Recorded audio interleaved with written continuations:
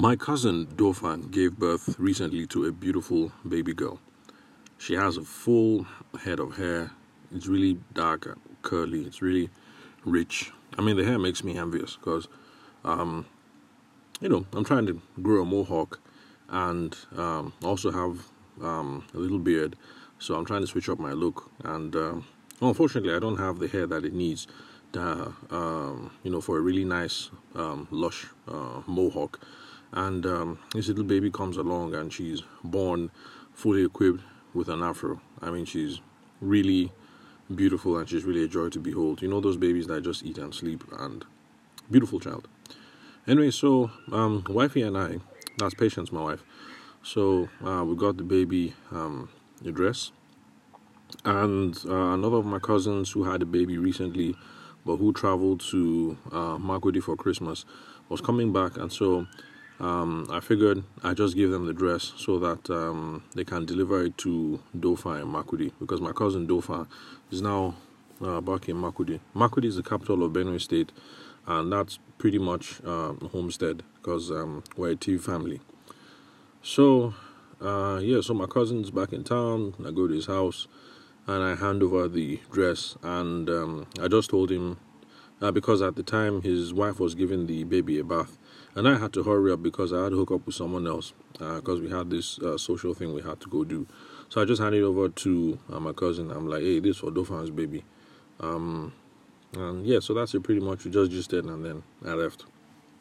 So now he took the dress, and I think he handed it to his sister who was over there, and maybe he didn't hear me right now, so he's like, oh, it's for Mama Doshima. Doshima is also one of the babies in the family, and yes, I guess you could say we're a fertile family. There have been a lot of babies recently. I think this year we've had, this is January, so last year was I think like for one of my aunts, she had maybe like 4 grandkids, and then another one had 2 grandkids. Anyway, we're just at that stage in life where the babies are coming. So he hands it over to his sister and is like, oh, this is for Mama Doshima. And she now takes it and she gives it to her sister, who is in Kubwa. And what did she tell her sister? I can't remember what she told her sister anyway. But basically, I received the phone call to, the phone call for clarification. Okay, this lovely dress, who is it for exactly? Because Dauphin gave birth to a daughter. I mean, that's the backstory. Dauphin has a daughter, but Dauphin's baby is not the only baby in the family. There are other babies. So calls and so who is this dress for? And then I have to sort out the confusion, and I had to clarify that it actually is for Dauphin, but Dauphin is not in Abuja anymore because she has to resume work in Makudi. So Dauphin is actually in Makudi. That's the capital of Benue State. So, and I told them that the dress is actually supposed to go to my mom. My mom is Grandma Ben. Grandma Ben because it's just like this convention. I mean, during my day when we were kids, we used to call everyone Mama. Every woman will reach a certain age, and you just call her Mama. So there's Mama this and Mama that. But I guess because, we're in cosmopolitan times now, we're in the modern age, we don't call them Mama anymore. So there's Grandma Ben, that's my mom. There's Grandma Awade, that's her sister who has a house nearby. There's Grandma Sylvia, who else? There's just grandmas all over the place. So I was like, okay, this dress is actually for Grandma Ben. When you guys are heading back to Makudi, just take it to Grandma Ben. Grandma Ben will deliver it to Dauphin or Uncle Cletus. Uncle Cletus is Dauphin's father. I think that's where she's staying right now. So anyway, bottom line, the dress was supposed to go to Grandma Ben. Now, why am I boring you guys with this backstory, and what does a sales podcast have to do with dresses for babies? Now, this is what it has to do. A lot of us in our personal dealings and in our business dealings, we do not state clearly what the next step is supposed to be. And when we don't do that, it causes a lot of confusion because people have all kinds of assumptions and filters, and then people hear things differently. So I thought this was relatively straightforward. I just showed up to my cousin. I'm like, hey, what's up, bro? How's the trip? this is for Dauphin's baby, and then I hand it over, and then I leave. And then, of course, he now acts on the information the best way that he thinks possible, and he hands it over to his sister, who is going to be heading back to Makurdi soon. And I don't know what he told her, but then she interprets it another way, and then she hands it to another sister of hers, who actually lives in Abuja, because they assume that Dauphin is going to be back in Abuja after giving birth. They assume that Dauphin is going to be back in Abuja. So because I didn't say clearly what the next step was, there was lots of assumption, and this dress got passed around through, is that 3 siblings? I can't remember the count, but I think so far it's like 3 siblings. The dress got passed along to 3 siblings, and it wouldn't have gotten to the intended baby. That's for Dauphin's baby. I'm not calling the baby's name because I want to maintain their privacy. So because I didn't say what the next step was, there was all this confusion. So it would have been a lot better if I just showed up to the house. I'm like, hey, cuz, what's up? How's the trip? Who is going back to Makurdi? Oh, okay. Alu is heading to Makurdi. No problem. Please give this to Alu. Tell Alu that when she gets back to Makurdi, let her give this to Grandma Ben. And of course, I'd already spoken to Grandma Ben prior. So Grandma Ben is expecting the dress, and so she knows what to do when the dress arrives. That is for Dauphin's baby. Now you can see how that is a little bit more explicit. Now, hey, cuz, give this to Alu. Tell Alu to give it to Grandma Ben. That is real specific. Unlike me just showing up and saying, hey, cuz, this is the dress. It's for Dauphin's baby. Now, some of you are asking, how does this tie to wedding practice? I'm a wedding photographer. I'm a baker. What else? I'm a decor person. Or let's say you're in a different business. I'm a masseuse, I'm a chiropractor, I'm a lawyer. How does this follow? It follows very, very simply. And it's like this. Whenever you're at a critical stage, there's a next juncture, you expect that certain things ought to be done, or certain things have to be done before the deal can move forward. You have to communicate it in the most clearest way possible. Now, I know some photographers who, after they finish the whole spiel, they agree the bride and the groom are in love with what they do, and they just say, oh, so how far with the deposit? You know, they send that as a text message, or that's what they say in the conversation. Now, granted, we have to give those people marks, people who say how far with the deposit, because at least they are asking for something.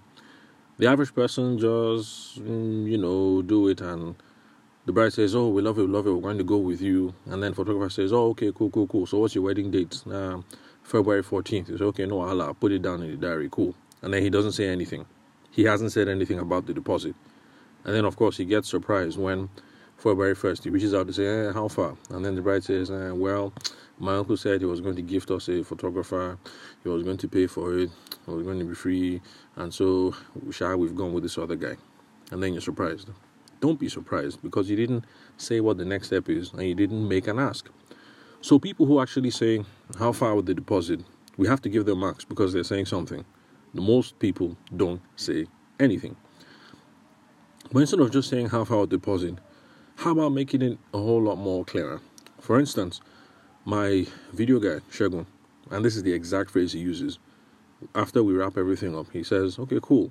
So to confirm your date for February 14th, we are going to need a deposit of 200K to be paid by March 14th.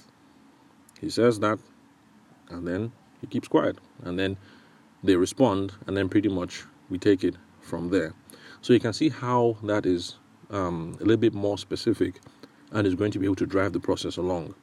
So it's not how far with the deposit, and then the client feel like they have to come up with a payment plan and a payment schedule on their own.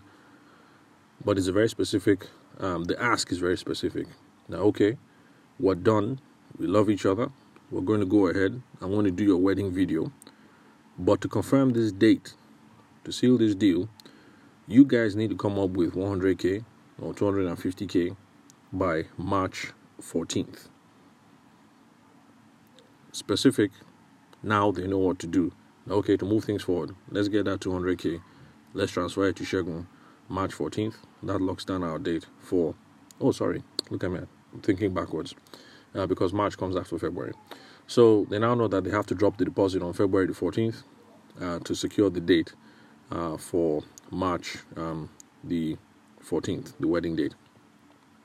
So that's what the whole dress and everything ties into. That's how it ties into this whole thing for those of us as event industry professionals. So don't make the mistake that I made with Dauphin's baby's dress by just handing over to someone and not being clear on the instructions.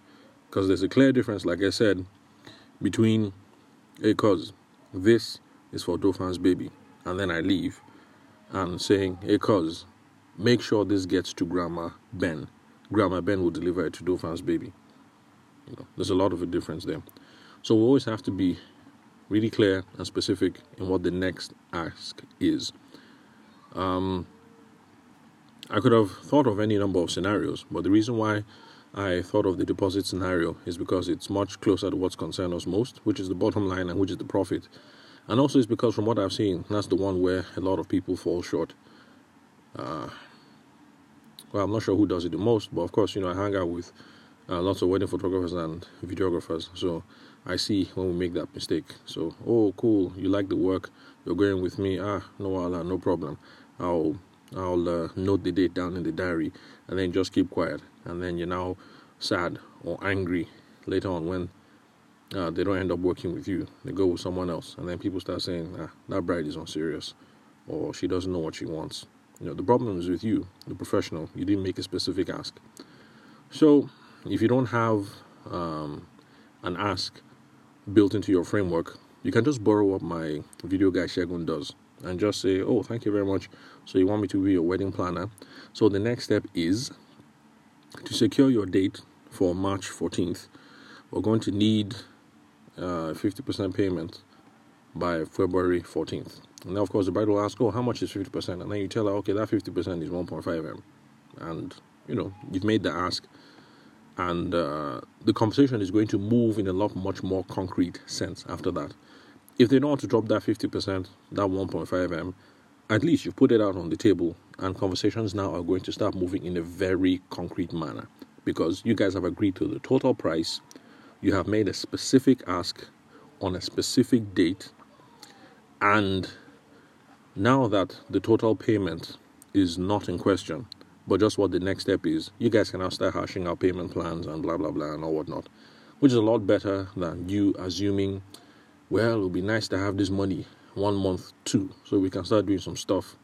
But then the bride and the groom are assuming that, well, things are kind of tight, or maybe we have other priorities, so let's just delay all this money and then pay 1 week to the wedding.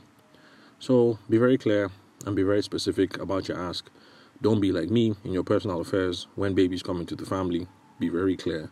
When you're dealing with your wife or your husband, be very clear. And when you're dealing with your clients, also be very clear on what the next step is and make a very clear, specific ask and let the other person know what it is that you expect of them so that you can achieve the intended goal, whether it's to plan the wedding, to shoot the wedding, or to make sure that the dress gets to your beloved niece. So thank you for listening to the Sales for the Nigerian Wedding Industry podcast. I'm your host, Abuja-based sales consultant and event media professional, Tabishima Ayede. Thanks for your time and attention. I'll catch you guys at the next recording.